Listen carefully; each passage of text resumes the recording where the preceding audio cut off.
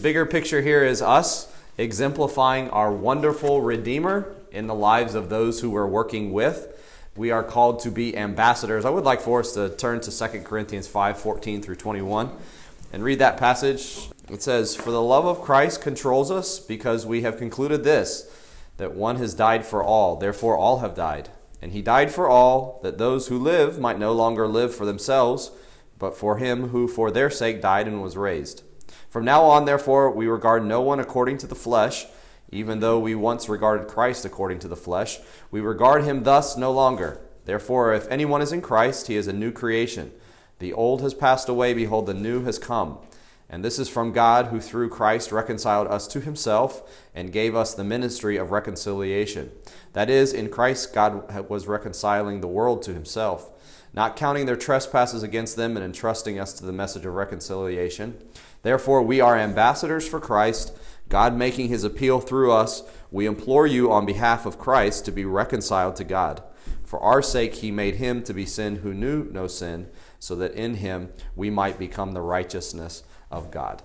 I don't know if you can remember back to the time when you got a new job, but if it was a job that was any different from the previous job that you had, but even if it was a similar role, just at a new place, the change of mindset that had to occur when you got into that new role. Or maybe you were promoted at work. When you went back to that place of employment or you arrived on that new scene, there were a different set of probably responsibilities, people maybe that you reported to. If it was a new organization now, you had to convey the new mission of the new organization to that new group of people.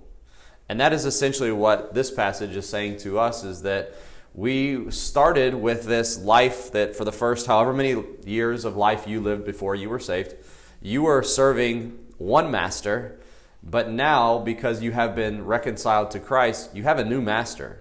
This idea of being an ambassador is being a representation of the one who you belong to now, and you speak on his behalf. Your message is different. The way that you communicate is different. Everything is different because now you are reporting to somebody different. And I think that should alert us to when we go into conversations with people or when we're trying to help them realize a certain aspect of their life. There's a little bit of pressure on us to make sure that what we are communicating to them and the advice that we're giving to them is coming from the right source. If it's not coming from your Bible, God's words, and how we should deal with a matter, there's a really good chance that because of the old man still residing in us, that we're giving bad advice. So from that point of view, it is important for us to know the message that God has for us. We're always thinking and asking, what does my Lord want us to communicate to this person in this situation? By the way, I know we talk about these things, but I want you to think of examples because it will help you relate to these points or understand these points better. What's in Matthew 5? Sermon on the Mount, right? What is the Sermon on the Mount? Okay, the Beatitudes are in there. There was, at that point, competing ideas where it was the Pharisees saying, this is what it looks like to live like a Christian. And Christ says, no, actually, this is what it looks like. That's advice from man versus, no, this is what it actually looks like from God. Is our message lining up with what God says is what matters? So understanding what his message is. This is why this is why it's important for us to make sure that we know God's word. It's not just about just what it can do to change our hearts. If it stops with that, we're not doing what God has called us to do. God did not save you for you just to get better.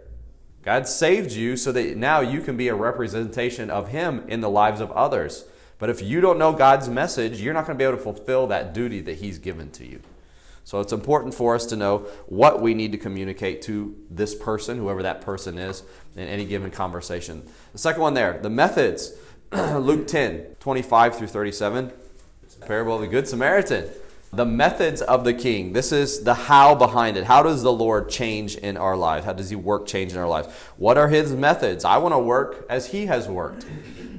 I'm not just making grand pronouncements about all the things that I see in your life that are wrong that you need to change. That's not how God works with us. And so the methods, we need to represent his methods. And the last one there, we need to represent the character of the king. So Philippians 2:1 through 12. It is Christ's example, the main Philippians 2, well-known passage, but Do nothing from selfish ambition, but in humility. We have the example given earlier about Christ and how he came. Count others more significant than yourselves, who just being like Christ humbled himself and came to earth. Am I working in the life of another person on behalf of the King the way that he works with me, or the way that he acts, the way that he responds there? Are we representing the King the way that he desires for us? This illustration here just to capture what it means to function like an ambassador in the life of another person. On the left-hand side, I recognize in somebody else's life that negative fruit. It could be something like gossip or anger or bitterness or whatever it is. I recognize that there's negative fruit in that person's life. And what we typically do is we try to put the Band-Aid over it and fix it with some sort of strategy. And that may work for a little bit, but in the long run, there is no lasting heart change. And that's where at the bottom there, we want to attack, which sounds pretty strong, but we want to attack the heart and make sure that the heart is the thing that we're correcting there. That is what is going to lead to that positive fruit. So now, how do we do that work? Very similar and reflective of our wonderful counselor. Well, we are an instrument by behaving and doing the things that are there in the bubble. And so love, know, speak, and do, that's what we're going to focus on here primarily. These are the things that as we work in the life of another person, these are the way that God's going to use us. These are they're steps, but again, this isn't like 1, 2, 3, 4, 5. Am I doing these things? Am I responding this way to this person? Because this is modeled for me the way that Christ deals with me. First one, heart change. For heart change to actually happen, to actually take root, is for there to be love. This really illustrates and is really brought forth in the fact that relationships are important. It magnifies the importance of relationships. You could argue that biblical change always happens. Heart change, actual change, always happens in the context of relationships. Theologians, I'm told, call this the covenantal model of change. Because if you think about it, this is, again, what God has modeled to us. God comes to a people. He says, these are my people. He communicates with them. He conveys to them what he's asking of them. He loves them. He guides them. He takes care of them. But he expects two ways, right? You didn't stand up in front of people and make a covenant between God and man about being saved and then go hanging out with your past girlfriends. Guys, the covenant is between me and my wife. And so I show her love. She shows love to me. It's an exclusive relationship. How does that relationship grow over time? We spend time together. I don't spend time with old girlfriends. None of them, or whatever it is. Okay, all right? But I don't spend time with other girls, or she doesn't spend time with past boyfriends. She had a lot of them. She didn't spend time with last boyfriends. Why? Because that's an exclusive relationship. But because of that exclusive relationship, there is growth that happens.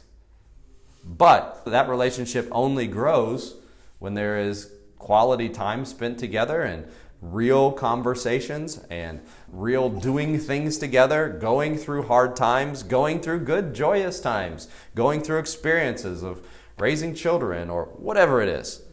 The point is that real growth takes place in the context of relationships, and just the way that God relates to us and puts the value on relationships, the relationships that we have with other people just serve as the soil for growth to take place in the life of another person.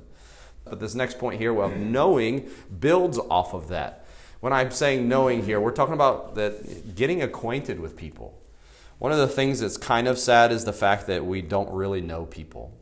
Most of our relationships exist as just that. They're just acquaintances. They're passing hellos. And by the way, you probably do know about people. You know who that person's spouse is, or you know who their children are. Maybe you've even spent some time with them. You may know some of the things about them, maybe some things that they like, some things that they dislike. But when it comes to actually knowing who they are, this is something that I would encourage you to get beyond, is that casual relationship. And instead of the casual relationship, for you to actually build the connection there. A good phrase, a phrase that that was brought out here, that a true friendship, is really a connection of hearts. Now, I thought this was good because everybody says, okay, yeah, I need to get deeper. What does that mean, get deeper? But it's getting to know more about their beliefs and goals. their hopes and their dreams. I'm thinking a lot about this in the context. We start a week from yesterday, or a week from last Friday, with the basketball team. And I'm going to be spending a lot of time with those guys. And it's going to be able to tell, I'm going to be able to get a good look at their heart by just simply asking them and finding out what their hopes and dreams are. That tells you a lot about a person's heart. So their beliefs, their goals, their hopes, their dreams, and also their values and desires. What do you value? Most young people, when you ask them, what do you value? I don't know, food and sleep. If you're around a person long enough, you'll start to realize like what they actually value. So what are their values? What are their desires? What do they like to spend their time on? Where do they like to go? How do they like to interact with other people? All of those are really getting to know the actual person there. Turn, if you would, to Hebrews 4:14 through 16. I think this is a great example of Christ's love for us in the fact that he wanted to know so much about what we are like and what we experience that he came to earth in fleshly form and lived through this life and was subjected to the temptations and everything else that we are, so that he can know what we go through. Verse 14 there, since we then have a great high priest who has passed through the heavens, Jesus, the Son of God, let us hold fast our confession. For we do not have a high priest who is unable to sympathize with our weaknesses, but one who in every respect has been tempted as we are, yet without sin. Let us then with confidence draw near to the throne of grace, that we may receive mercy and find grace to help in time of need. If you're going to know somebody, you're going to have to spend time with them. But have you also found that it helps when you've gone through similar experiences with them, or similar experiences that they have? There's almost just like a deeper connection. You may not know the person very well, but as soon as you find out that they lost their father, or they had a spouse that died, or they had a child that went astray, there's almost like an immediate connection with that person. And it's more than just being empathetic, but you have gone through similar experiences, and it now allows you to be an encouragement to another person. Christ did that with us. He came to earth and went through everything, all the temptations that we face, all the heart temptations. And I think with that in mind, that maybe encourages or helps you go faster to him because he knows what you're struggling with. If you don't go quickly to him, by the way, you may want to think about this first and meditate on this a little bit more. But really getting to know somebody, it's the same thing again, our example with us and Christ, with us and other people, is to spend time with them and be around them. And when you go through, again in a sports setting, but when you go through losing, there's two things that will probably happen. One, you either end up hating each other, or if hopefully you turn things around, there's a bond that's made. Because you go through the highs, you go through the lows, you go through, and there's a... So how can you respond? By getting to know, going through with the person. So follow Christ's example there. Number 3, speak. This involves bringing God's word to bear on this person in this situation.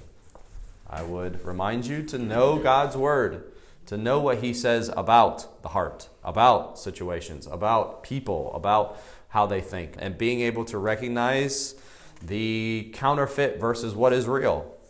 Some of you have been around long enough and you know God's word long enough that when something comes out of somebody's mouth, you can immediately think, that's not right. As in, not that they're not telling the truth, but that, man, they just don't have their priorities right. Or they don't see this situation the way that God actually sees this.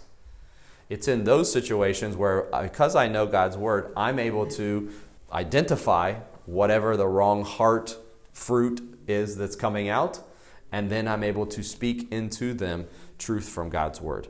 I'm constantly asking myself in this situation, what does God want this person to see that he or she is not seeing? How can I help him or her see it? Those of us who are mature, and even those of us who are mature, we sometimes miss this. We have blind spots. I think it's a good idea for you to ask your spouse frequently, like, what are my blind spots? By the way, if you ask that, then expect them to tell the truth and then don't get mad at them.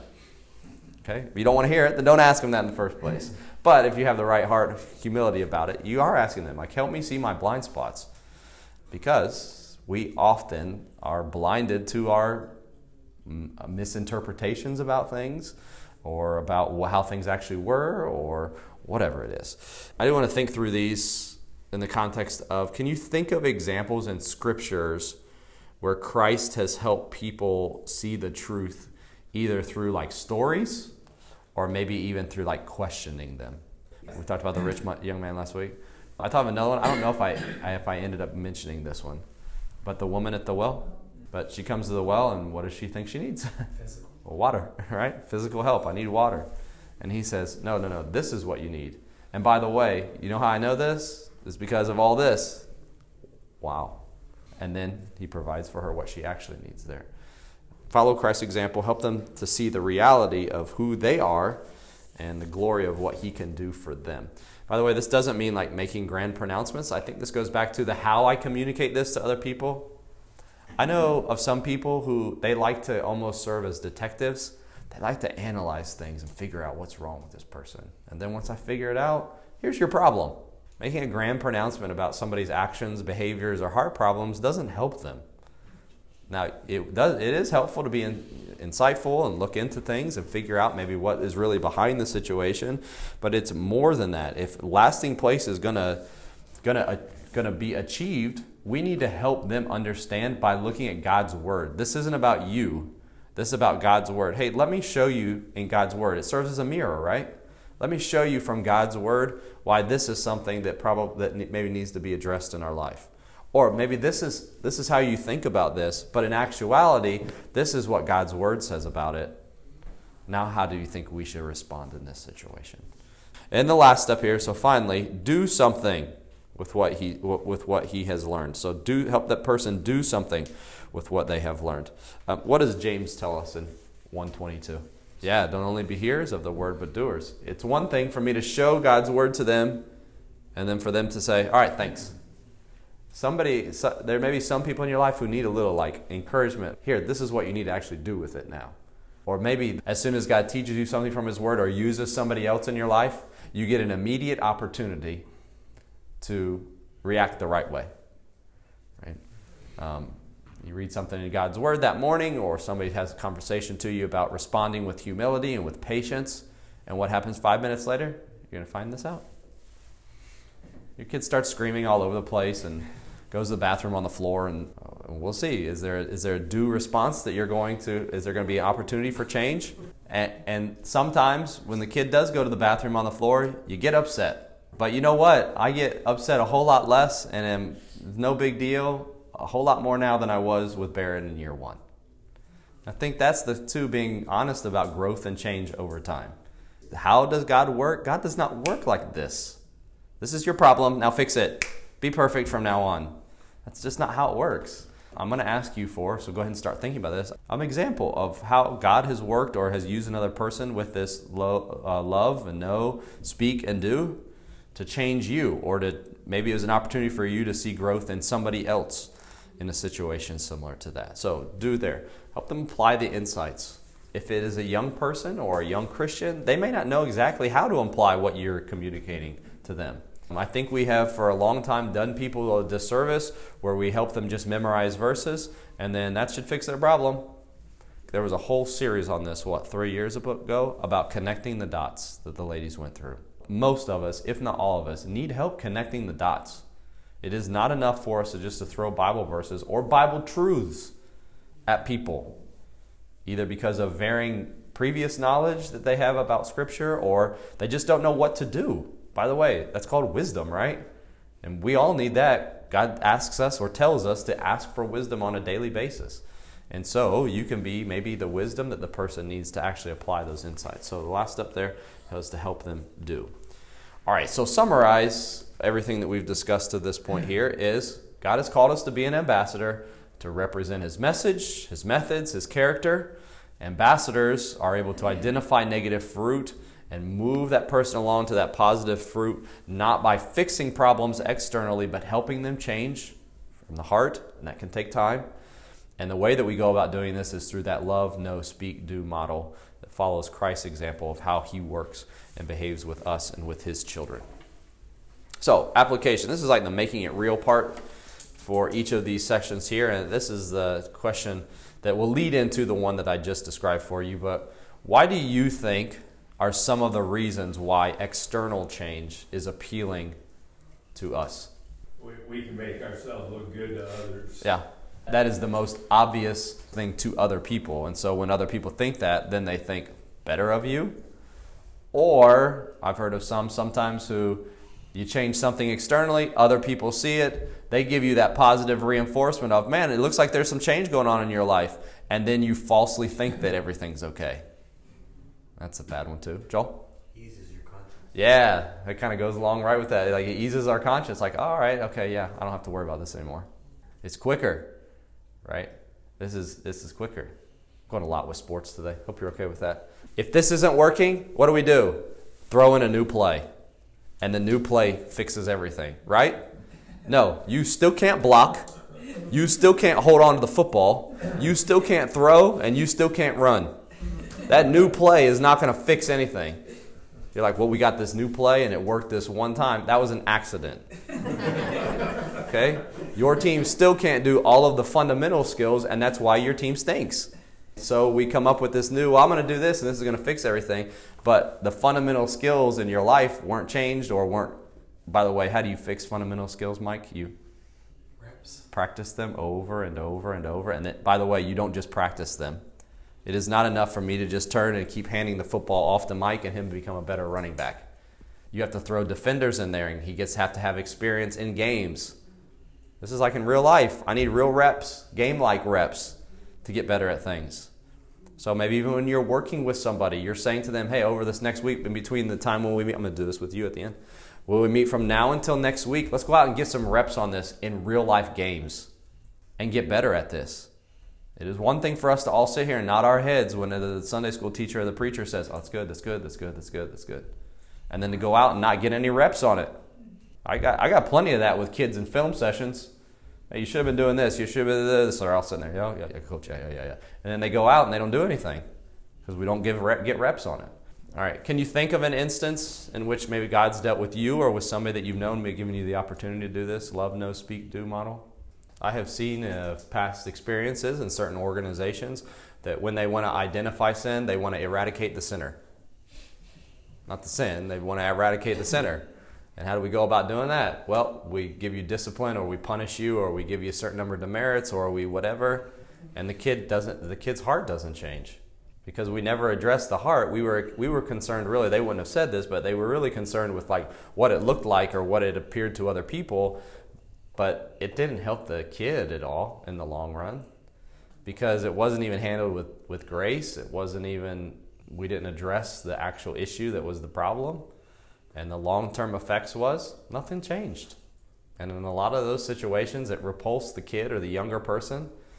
Mike, if he'd came to you and was harsh and was like, you need to get rid of that sin in your life, or whatever that struggle was that you had, you wouldn't have been like, oh, thank you, Pastor Miller, for helping me with that. I would have probably turned you away. Here's something that I've been thinking about recently, again in the context of sports, but with our team. But if I come to in a situation as the ambassador rather than the fixer of the problem, then when the person's problem isn't fixed right away or they still respond in anger, what I have frequently found is that the person who's there to fix the problem, or in my case, the coach, you end up feeling or thinking disrespected.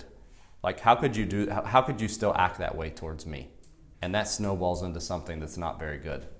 Because again, God does not deal with us that way. I think it's the long suffering and understanding that change takes time and takes a lot of work that ends up allowing or helping me as the person who's there to serve as the instrument to adjust my expectations and to be willing to work with the person for long terms or an extended period of time, because I understand that God works at His timing, not my timing.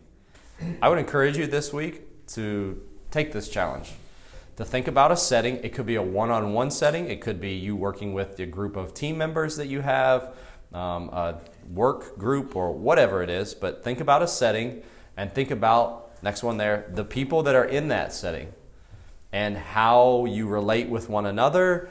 Are my conversations with those people typically just those like short-term, like casual relationships? Instead, can I start talking biblically with these people? Can I strategize? Can I start to think about like, okay, so what are some conversations that we need to have with each other to where we build true friendships and get to know each other? By the way, the excuse for this is not just to build friendships so I can get people change, so I can change people. all right? Or to change people the way so that my friendships, that's the last point there, the pray. I don't want you to go through like 5 steps and like, oh, we have a better friendship now, or we have better relationships now. That's not the point of this. To actually see heart change in these people. And again, I'm thinking about this year, the basketball boys. It's more than just having them over to our house or having a devotional time with them. That's not going to do it.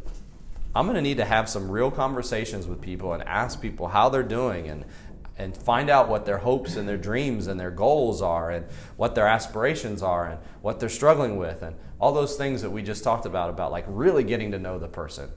I've got to cater my conversations to those types of things. Can you do that with one person? Maybe somebody in your household. One person, one group, whatever. Can you start applying this stuff that we're talking about here into your conversations and into the opportunities that God's given to you?